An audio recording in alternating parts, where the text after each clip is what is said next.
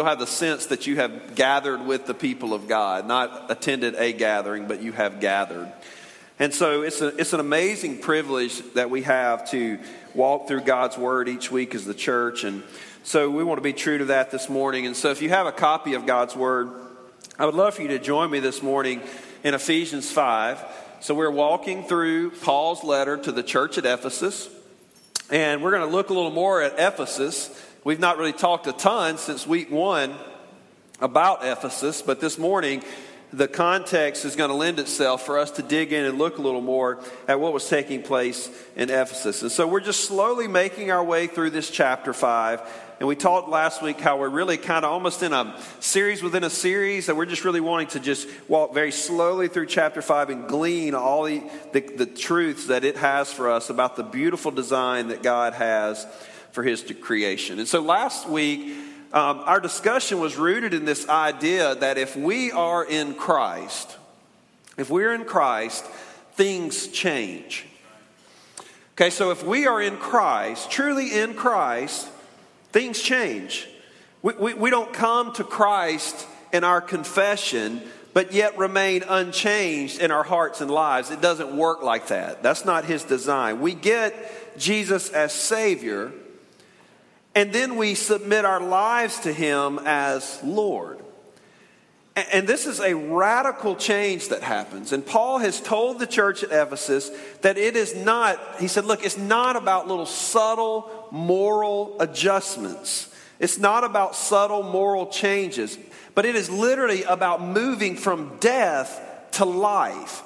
He says that's the drastic nature of what it means to be in Christ. We don't start here and say I'm in Christ and there's this little bit of a moral adjustment. But we say that I was dead and I was brought to new life because of Jesus. That is very drastic. Francis Chan says it like this. He says, too many Christians are content with appearing to be a bit more moral than the people around them. But the difference between a true Christian and a non-Christian is not about subtle moral distinctions. It's the difference from being alive and being dead. And so Paul paints this picture for the church at Ephesus. He paints this visual picture of the church at Ephesus by describing for them what this process actually looks like. That it is a putting off of the old self. We put off the old self. This is in a redemptive way. It's also in a daily way, that we are constantly reminding ourselves. We put off the old self that was defined by sin, and we put on the new self that through Christ is the life characterized by the righteousness that He brings. And so in our text last week, Paul tells the church at Ephesus that they are to be imitators of God. They're to be imitators of God. And he says that in this we see several reasons why following after Christ is an imitation of Him. We talked about how we're imitators as His children. So we don't watch Him from a distance as someone we don't know and then try to adopt His mannerisms. But instead we say, well, He's our Father, and we interact with Him. We learn of who He is, and then we put that into practice. We also said, secondly, that we are to be imitators of God's love. That we love out of the richness of love that we have received. We talked about also how we're to be imitators of God's sacrifice. And this is going to spill right into what we're going to talk about this morning. That just as Jesus was willing to sacrifice all, we in turn not only are sacrificial outwardly in our actions and willing to sacrifice all for the sake of the kingdom, but we're willing to sacrifice self for the sake of following Jesus. Be imitators of Christ's sacrifice. And this is where I want us to settle in this morning. Because following after the Creator's design involves sacrifice, where we realize who God is, and in light of that truth, who we actually are. So I want to begin with a question this morning that I think we need to wrestle with as we walk through this text. And the question that we need to answer as we address this week and the next 2 weeks topics that Paul mentions this morning. And that is this. Does God rule and reign over your life and over all creation? Now I want to personalize that.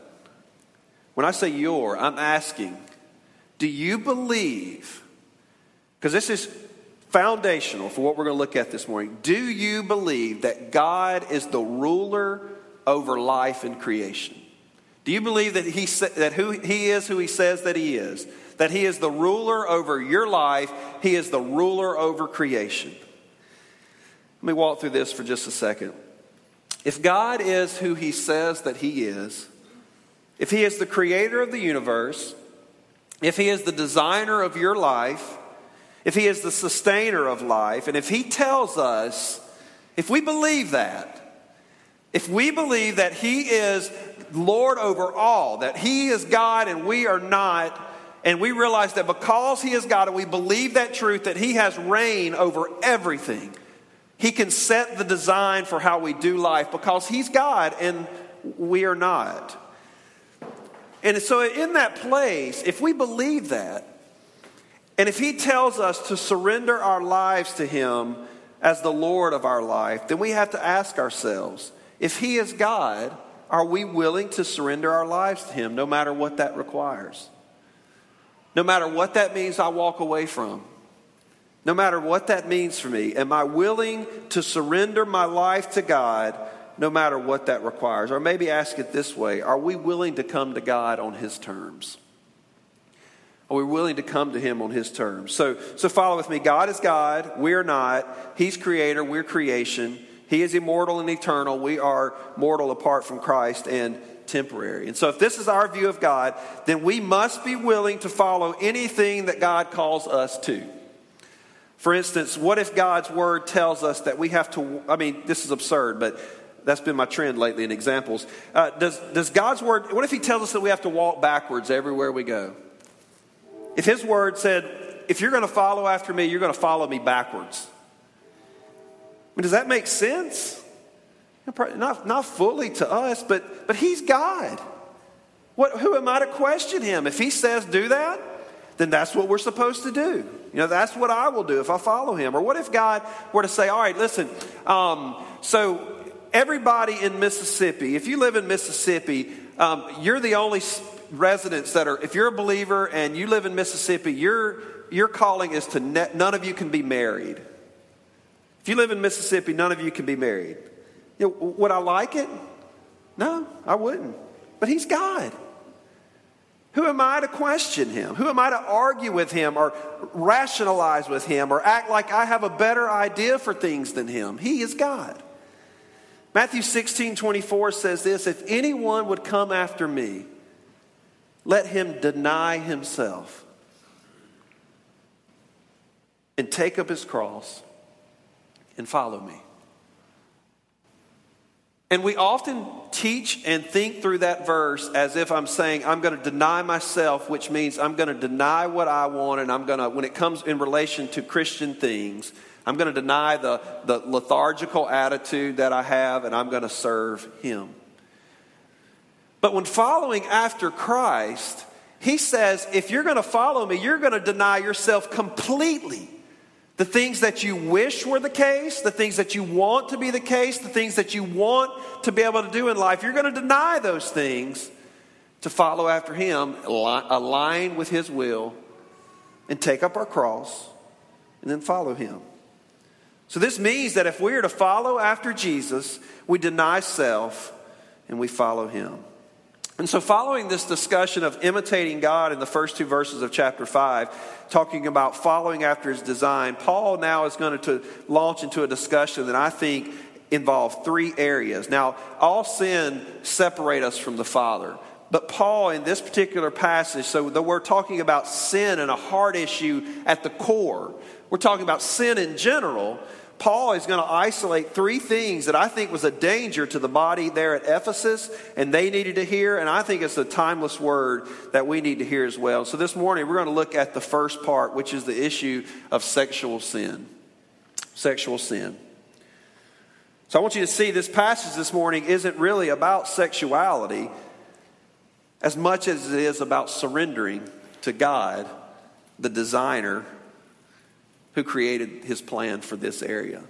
That's what it's really about. It's really not about, can I figure out what I'm supposed to do in an area of sex, as much as it's about to say, I got to surrender my life to Him. Whatever He says, I do, because it's His design. So this sermon this morning is going to address a timely issue in the current condition of our culture. We walk in times like we have never experienced before. The culture does not view sexual sin as sin anymore. It used to be the case that culture, because of morality and kind of a social standard, regardless of if they were followers of Christ or not, would at least look at sexual sin and affirm that that is indeed morally wrong. That is sexual sin. But we aren't in those times anymore. As the church, we must be absolute in the truth of what we believe on this topic. We have to affirm truth in the current landscape of the world. But at the same time, I also believe that as the body, we must be a welcoming place where we demonstrate the love of Christ to others with a desire to see them recapture their identity as the Imago Dei. We offer the grace that God offered. That through seeing the beautiful creation and design of God, they might surrender their lives to Him. So as we launch into this discussion this morning, if the church must be anything in this culture, we must be a safe place for sinners, including those that are sexually broken and confused. Because if the body of Christ is not a safe place for those struggling in this area, then we are living as a contradictory community to the gospel that we proclaim. And so if we put certain sins and we call them sins and place them outside of the bounds of grace, then we don't quite understand what we truly believe. We must see that through the outworking of certain sins, though they may be different than others, we are all wrecked by our sin. And we're in need of the grace of Christ in our lives. So chapter 5, I want to tell you a bit about Ephesus. That'll help set the landscape for the verses we're going to look at. Ephesus was crazy. I mean, this city was, I don't even know how to compare it. It was a wild place. Okay, I can imagine back then it was a place where people would go to have a big time. It was one of the first century giants of a city. You know, it was the chief commercial center for all of Asia Minor, Western Asia Minor. So it was a port city. So you can imagine that as boats would come in culturally, they had influences from all over the ancient world, and it would influence Ephesus. Ephesus also had two main trade routes that came through Ephesus, so that it brought travelers constantly into the city. It was very transient. It was this unbelievable city. But one of the main structures in Ephesus was a temple. This actually was one of the ancient, the wonders of the ancient world. There was this temple that was dedicated to a goddess named Diana, who was the god of fertility. She was the god of fertility. So this structure, Diana was quite possibly the most worshipped idol in all of Asia. And so she was the god of fertility. And so as the god of fertility, she was always pictured, even the sexuality was seen in the image they had of Diana, because she was always pictured as having many breasts, which would serve as a symbol of her fertility. And so people were so attracted to worship Diana because of the hope of fertility for childbirth. But this is where it got a little crazy. Because they would hope for the fertility of childbirth, for long life, for protection during pregnancy and childbirth. But then they would worship her so that they might receive sexual fulfillment. And because the worship of Diana had such seductive sexuality mixed into worship. So the city was full of such perversion and such sexual impurity that the worship of Diana actually involved prostitution, where the worshipers would actually be, quote unquote, joined to the goddess Diana with the goddess through her priestesses, who were actually prostitutes. So the act of worship, a part of their worship was they would have sex with prostitutes in the temple so that they might connect to the goddess Diana on a spiritual level. So it was such a perverted city, and had lost the teachings that Paul had brought them in Ephesus. And so Paul writes these words to the church who was serving in the midst of this temptation and perversion of worship. So imagine being the church that had learned from Christ, or from Paul directly from Christ, had learned how they're to walk in this area. And then everywhere you walk, it is surrounded by people. It's surrounded by people who are sexually engaged as an act of worship, and you are the church. And so this morning, my purpose, like Paul, is not necessarily, this is not a thing about bashing culture and talk about the sexual perversion that exists in our world, and it absolutely does. But the purpose, like Paul was writing to the saints in Ephesus. And so I want to challenge you this morning, as Paul challenged the church, to walk as the body of Christ, counterculture to the world. Listen to what God's word says. Now, I do want to tell you a little bit about the context of our culture. The pornography industry in the United States, it generates $13 billion per year in the U.S. So in the U.S. alone, $13 billion is spent every year on pornography. Statistics also say that 9 out of 10 boys are exposed to pornography before the age of 18. So 90% will be exposed to pornography before the age of 18. And we are deceived, I believe, if we attempt to disconnect the growing statistics of pornography from the growing statistics involving divorce and adultery and sexual abuse and rape and molestation. It has to have some connection. Pornography is so dangerous because it is the detaching of the person from the act to where we actually eliminate the person from having a soul. So instead we make them an object where we empty them of any spiritual, we eliminate that they are the imago Dei. We eliminate that. We eliminate the person. We eliminate everything but the physical. And then instead of, and then we use that to satisfy our own sexual urges. And I'm not going to talk just about pornography because there are a lot of sexual sins. But porn stars do not grow up as little girls dreaming about being porn stars one day. We would be devastated if we knew the background stories that so many of them had experienced that led them to give their life to that lifestyle. We'd be horrified. And we should look in our hearts and say, this is an imago Dei issue. Not only for them, but for me. I have detached the soul from the body, the reality from fantasy, to the point that I am using the imago Dei for sexual impurity. It goes on to talk about a few other statistics. 88% of unmarried young adults surveyed said that they are having sex outside of marriage. 88%. And of this same survey, 80% that identified themselves as Christian, 80% who identified themselves as Christians say that they have had sex outside of covenant marriage. The media's marketing of sex, the cultural influence to do what feels good, this prevalence of pornography literally at your fingertips in the privacy of your own home, and the widespread loss of the design of God for sex and marriage is causing people to chase after love and acceptance and satisfaction outside of the design that God has for sex. God's design for sex and marriage is a beautiful design.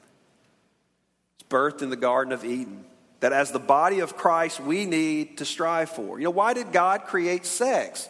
Well, he speaks of design in the garden, where he says that I designed sex so that you may multiply more image bearers. God tells Adam and Eve, join together in relationship, become one flesh, so that you can make more image bearers of God. Do you see his design in that? Initially, it's about an aspect of God's design for sex is multiplication. That as two come together, they multiply other image bearers. And then we know also as followers that it helps us to give the world a picture of the way that Jesus, the bridegroom, loves his church. It's a gospel picture. So this morning we're going to dive and really look into a lot of detail with that. But let's get into the text as we kind of use that as our backdrop. Let's dig in and let's see, what does Paul say about design when it comes to sex? Ephesians 5. Join me, let's read for context. Let's start in verse 1. If you don't have your Bible, it should be on the screen. So he says this, "Therefore be imitators of God as beloved children, and walk in love as Christ loved us and gave himself up for us, a fragrant offering and sacrifice to God." Verse 3. "But sexual immorality and all impurity or covetousness must not even be named among you, as that's improper among saints. Let there be no filthiness, nor foolish talk, nor crude joking, which are out of place, but instead let there be thanksgiving. For you may be sure of this, that everyone who is sexually immoral or impure, or who is covetous, that is an idolater, has no inheritance in the kingdom of Christ and God. Let no one deceive you with empty words, but because of these things, the wrath of God comes upon the sons of disobedience." So let's first consider again the audience in Ephesus that Paul is writing these instructions to. He begins in verse 3 by issuing his instructions to the saints. He's writing to the saints. Now, Paul isn't referring to the super Christians. He's not referring to the professionals, but the word saints means holy ones, and Christians in the New Testament are referred to as saints more than any other word in the New Testament. So he's writing to those who have been set apart from God. He isn't referring to a position in the church or part of the priesthood, but he is saying that those who are in Christ, the saints. And I think that this is critical in the text, because we see instantly that the power to practice purity in the discussion of sin is the power of God at work in us. That's our ability. He's saying to the saints, because the saints are the ones who have the power of the Spirit in them, who have a new heart that can actually walk in these ways. So we see that Paul is not addressing sexual sin in this passage as instructions to those who are apart from Christ. Because apart from Christ, they do not have a changed heart. They do not have the indwelling Holy Spirit to help them fight against the temptations of the world. They can't change their behavior. They can't live as holy ones because they aren't set apart through Christ. So the expectation is they will walk in the ways of the world until they find Christ. So often we want to change people before their hearts are changed. And Paul starts out by saying, look, you can't change their behavior and live as holy ones because they aren't in Christ. And so my prayer as we pursue Christ as his followers is that we would have a radical change in our hearts so that we will love Jesus more, not just have behavior modification. Jonathan Grant says this. He says, when we try to address discipleship through ideas and beliefs alone, it's like pouring water on your head to put out a fire in your heart. The heart has to be changed for our actions to be changed. So if we want to follow Christ through his design, it isn't about modifying behavior and thoughts toward things, but instead it's about a heart change that overflows into our life. And so Paul begins by saying, brothers and sisters in Christ, sexual impurity should not even be mentioned for those who have been set apart from God. The unfortunate truth about our walk with Christ is we often want to get as close as we can to the line of sin without crossing it. I grew up with two brothers, one older, one younger. I had the middle child complex. You're like, that's what's the problem. So road trips with our family were more like WrestleMania than the peaceful scenes that you see in the movies where the family is riding in the car singing road songs in 3-part harmony. It was a constant discipline session where my parents would literally turn around and would look at us and say, all right, get in your seat. So we would line up. And then they would literally, y'all probably done this if you've seen this. They would literally point to like seams in the fabric of the car seat. And they said, that's your line. They don't cross that line. So what do? If I'm sitting right here next to my brother, the hand goes right here. Chad's crossing the line. No, I'm not. I'm up to the line and not crossing it. You know, or if she would say like, don't touch your brother. So we'd put our finger right there. I'm not touching him. I'm not doing anything wrong. And that was kind of the nature of riding in the car with us. And this is us. This is us in regards to sexual temptations. Our intent is to get as close as we can to sin sexually without sinning, instead of desiring to get as close as we can to holiness. Man, we want to get right up to the line of sexual sin and just flirt with it right here. You know, I'm not engaging, but I'm going to flirt with it right here. Instead of saying, man, I don't care. I want to get as close to holiness as I can be. I've been redeemed for holiness. I'm striving for that. That's what God wants. And Paul says here that it shouldn't even be named among you. Not a hint of sexual impurity. Shouldn't even be a chance that you could be accused of it. That's what Paul says. Now let me take just a moment on this and talk to the singles in the room for a second. God has designed sex to be practiced in the context of marriage between a husband and wife. It doesn't work outside of that design. It's a dead-end street.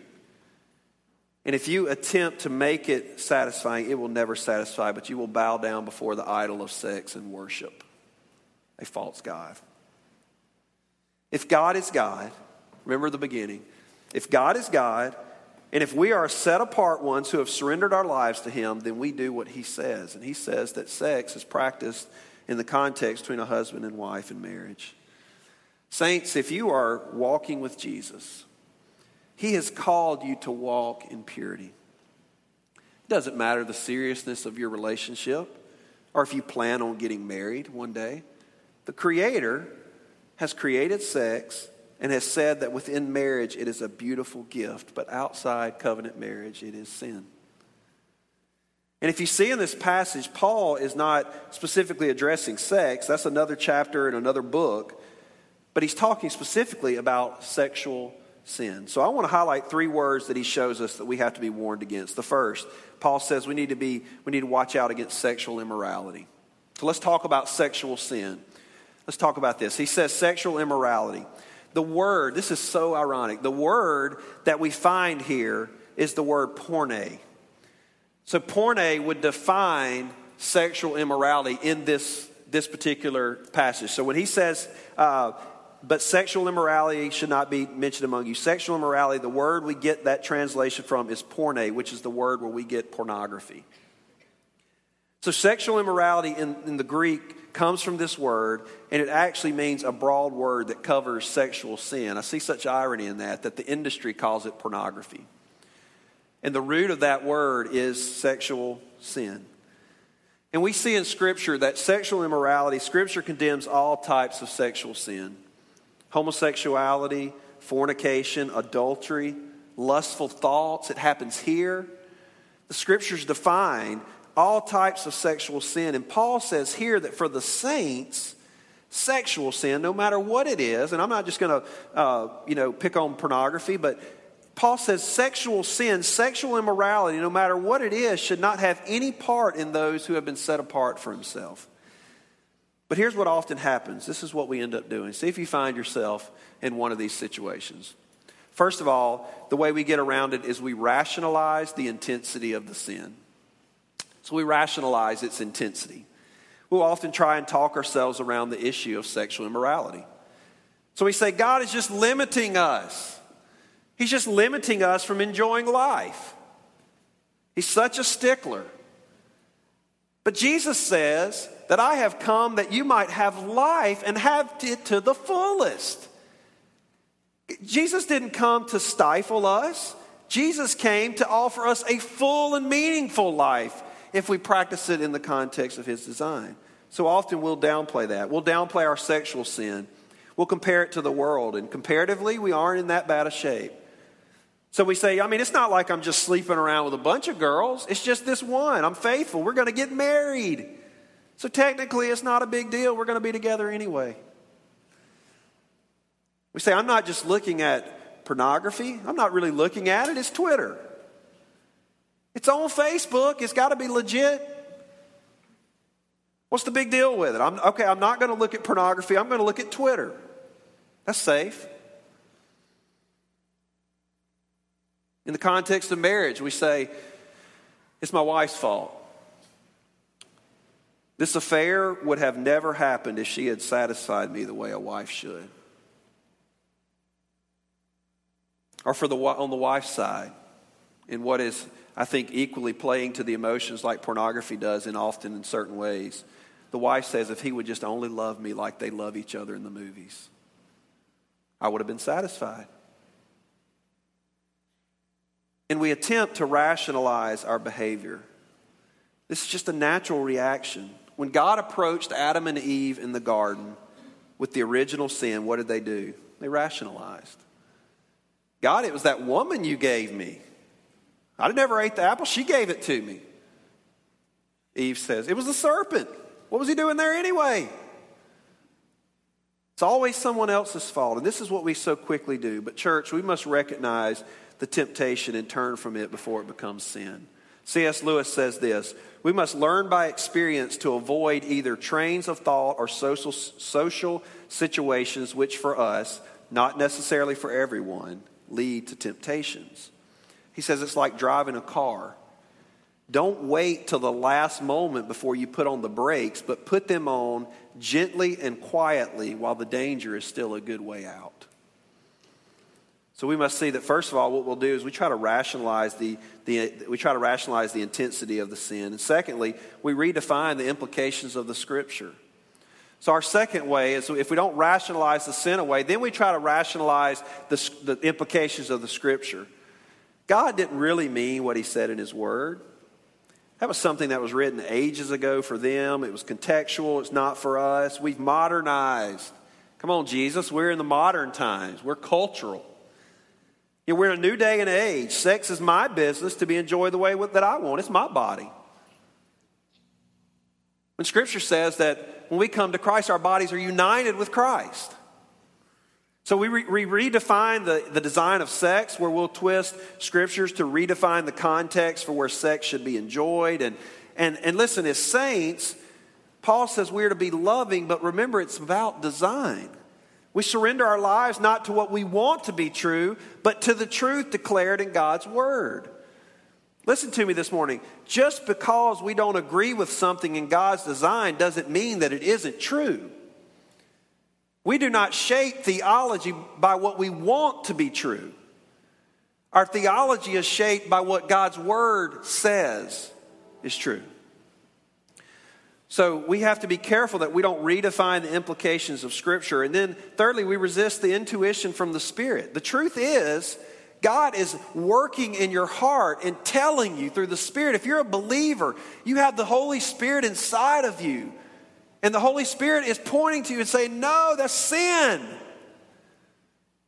And you know inside of you that it's being exposed as sin, but we still walk and cross the line. And we're simply choosing sin over righteousness. That's unfortunately the bottom line. And Paul says to the saints, sexual immorality should not even be mentioned among you. But there's a second word he uses there. Look back in verse 3. He says sexual immorality, and he also says all impurity. There's another Greek word that I want to show you. And it is the word akatharsia. Akatharsia. So akatharsia was a word where we get this word impurity. And it was a word that actually referred to those often who had leprosy that day. So they were sick and infected. And so this word akatharsia would literally mean to be mixed. To be mixed. So Paul was saying that for the saints, we resist sexual immorality, and then we also are making sure that we're pure, we're not impure. So we're making sure that we must not be mixed, meaning having one foot in the kingdom and one foot in the world. Or spiritually speaking, we are giving part of our heart to Jesus and part of our heart to the world. Paul says this can't happen. 1 Corinthians 6, 13 through 20, look behind me on the screen. The body is not meant for sexual immorality, but for the Lord, and the Lord for the body. And God raised the Lord and will also raise us up by his power. Do you not know that your bodies are members of Christ? Follow with me. Do you not know, if you're a saint, that your bodies are members of Christ? So shall I then take the members of Christ and make them members of a prostitute? Never. Or do you not know that he who is joined to a prostitute becomes one body with her? For as it is written, the two will become one flesh. But he who is joined to the Lord becomes one spirit with him. Verse 18, flee from sexual immorality. Enjoy other sins. Every other sin a person commits is outside the body, but the sexually immoral person sins against his own body. Or do you not know that your body is a temple of the Holy Spirit within you, whom you have from God? You are not your own. Man, if I could just blast that this morning. You are not your own because you were bought with a price. So glorify God in your body. So Paul says your body can't be joined to God and to a prostitute. Paul says that your body is a member of Christ. So to give into sexual sin is to unite our already joined bodies in Christ with a prostitute. Or to be in Christ but to walk in impure ways. And Paul says this can't happen. Now I know there are temptations there. Okay, so I want to come across this morning very gracious towards you because I know the temptations. It's hard to be unmixed when you have such easy access to pornography. For that matter, it's hard to be unmixed when you see images. You walk through the local mall and your mind is exposed to all kinds of things. I understand that. We're a part of a generation where there are social media apps for your phone. I understand this, college students. There are social media apps for your phones to help facilitate hookups. I know that. I know that's difficult to walk pure in those situations. We have been a part of a culture that actually has social services to help you commit adultery without anybody knowing it. It's hard to not be mixed when we are entertained by media and TV that is centered around sex outside of marriage and casual relationships and sex, and we call it comedy or reality TV. I know it's hard. Paul says, not a hint. Not a hint should characterize the saints. And then he lists the third word, covetousness. Now, I found it when I first read this. You might find it strange for Paul. All right, Paul, we're tracking with you, sexual immorality, impurity, and so now we're going to talk about jealousy. All right, where does that fit into this? You know, why did you throw in this conversation about sex, a conversation about not being jealous? But I really believe, if we're tracking this, I really believe that what Paul is actually talking about here is covetousness in regards to sex in the body. That we actually are jealous for or greedy for someone else's body. And spiritually, I believe Paul is speaking here to a group of saints who desired the flesh more than God. And they were in the tendency of worshiping the creation more than the Creator. We see this in Romans 1. Romans 1 verse 21 says that although they knew God, they did not honor Him as God. They did not give thanks to Him, but they became futile in their thinking and their foolish hearts were darkened. They claimed to be wise, but they became fools. And they exchanged the glory of the immortal God for images resembling mortal man and birds and animals and creeping things. Therefore, God gave them up in the lust of their hearts to impurity, to the dishonoring of their bodies among themselves, because they exchanged the truth about God for a lie, and they worship and serve the Creator rather than the Creator who is blessed forever. So for this reason, God gave them up to dishonorable passions. For their women exchanged natural relations for those that are contrary to nature, and the men likewise gave up natural relations with women and were consumed with passion for one another, men committing shameless acts with men and receiving in themselves the due penalty for their error. And since they did not see fit to acknowledge God, follow this. God gave them up to a debased mind to do what ought not to be done. They were filled with all manner of unrighteousness and evil. Follow this. Evil, covetousness, malice. They were full of envy and murder and strife and deceit and maliciousness. They were gossips, slanderers, haters of God, insolent, haughty, boastful, inventors of evil. Man, they were even making up stuff to get evil. Disobedient to parents, foolish, faithless, heartless, ruthless. Though they know God's righteous decree that those who practice such things deserve to die, they not only did them, but they gave approval to those who practiced them. So, church, ultimately, sexual sin is a heart issue, and it is idolatry. So let's boil it down to the foundation. Sexual sin is idolatry. The source of sin in your life in this area is rooted in a heart that is not satisfied completely in God. Your sexual sin is ultimately a worship problem. The Bible is not anti-sex. God created it. So it is not anti-sex, but instead it is pro-intimacy through God's design for sex in the context of covenant marriage. It's a beautiful gift from him.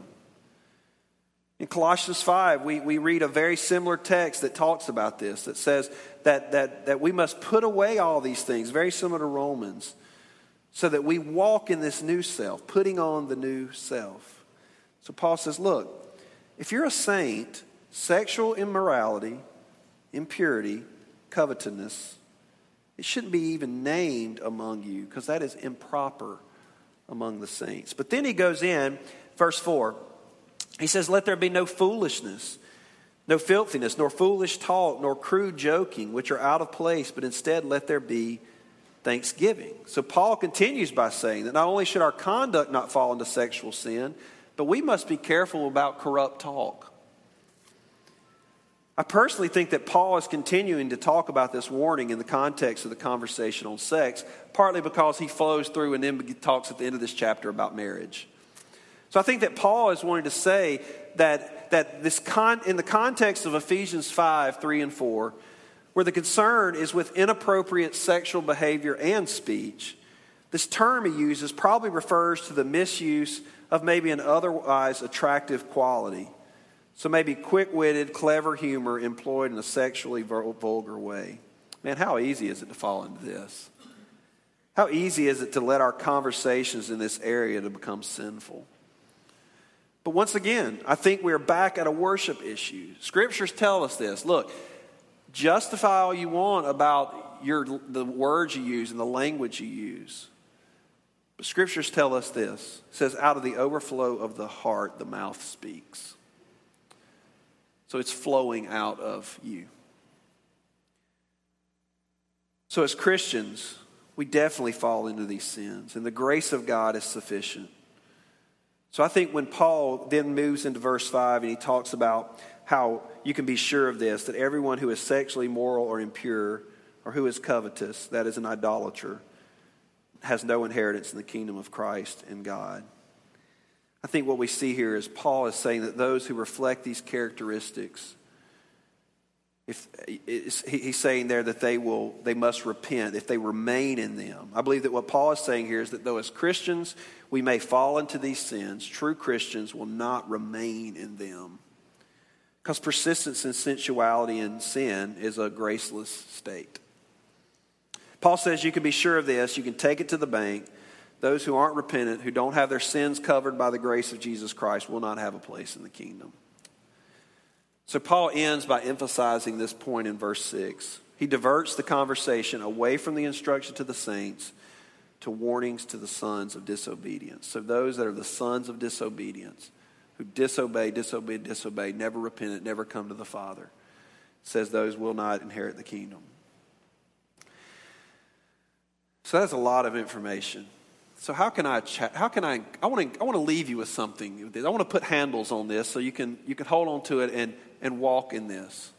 So let me just very briefly just tell you just a few things. And I mean very briefly.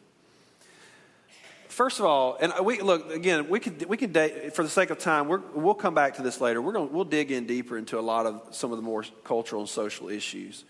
But we've got to understand first of all the Imago Dei and the design of the God who created man.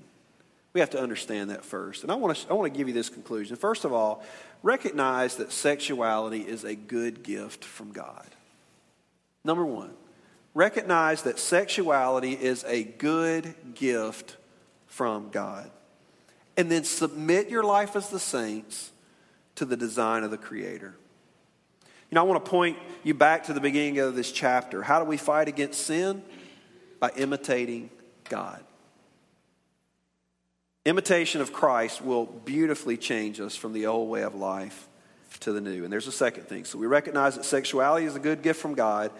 Recognize that biblical prohibitions are intended to protect something precious, not deny something pleasant. Okay? Biblical prohibitions are intended to protect something precious, not deny something pleasant. If you're walking outside of God's design for marriage, repent and turn from this empty well. It is a broken cistern that will never hold water. It will never satisfy. It's outside of the design. Number 3 is for singles. For singles, recognize that sexual relations are not essential to full personhood and happiness. It's not the source of your happiness. It's not the fulfillment in life for you. You have a God that is more satisfying than sexual sin, impurity, and covetousness. He is so much more satisfying.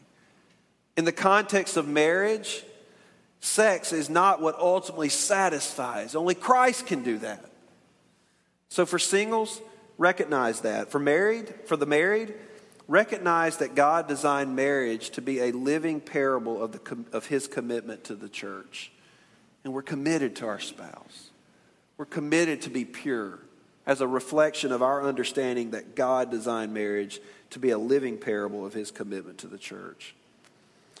And then I want to end with this, and that's the 5th thing. Recognize that repentance is essential to healing. Repentance is essential to healing.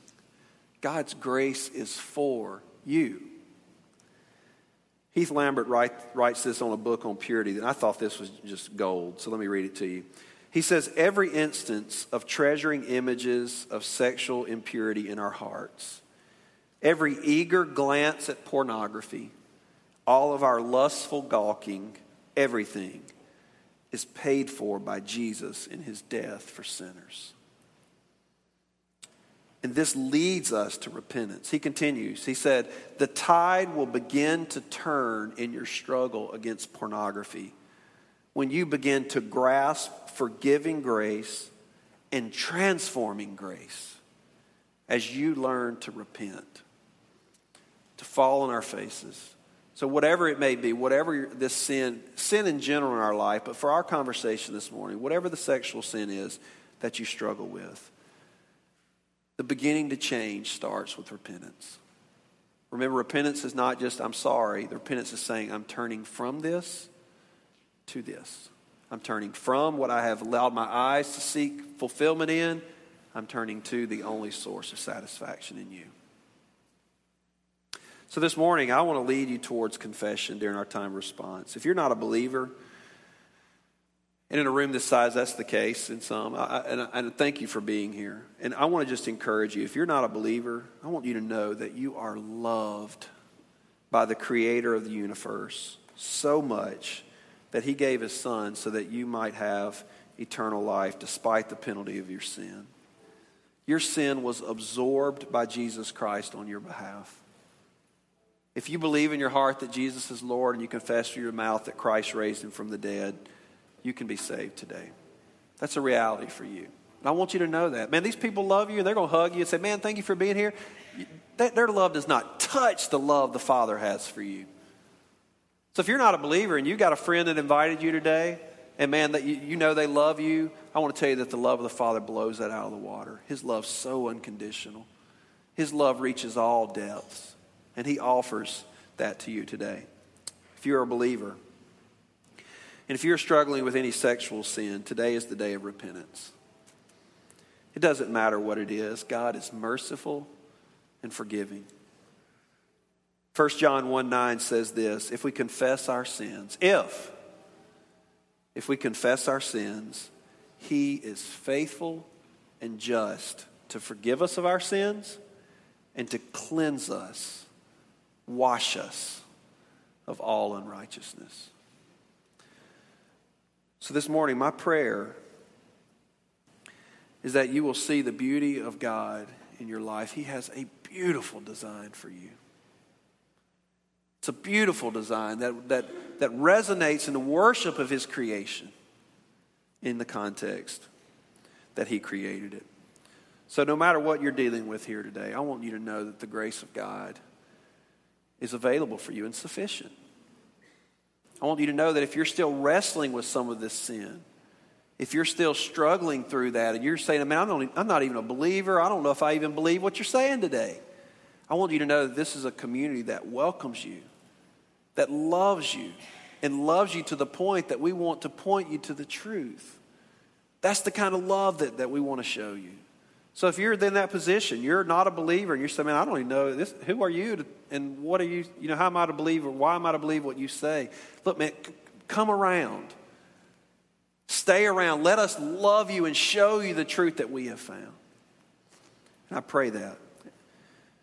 And may we together see that for us to continue to persist in this sin, to say that pornography and sexual sin and lust and addiction, to say that I'm submitting to the power. I can't overcome it. I can't resist it. It's for us to be able to basically acknowledge the fact that we believe that has more power than the Spirit of God at work in our life. And that's not truth. So cling to the power that is at work in you. And may we commit our lives to God and to His design for your life in regards specifically this morning to this area of sex. So let's pray together.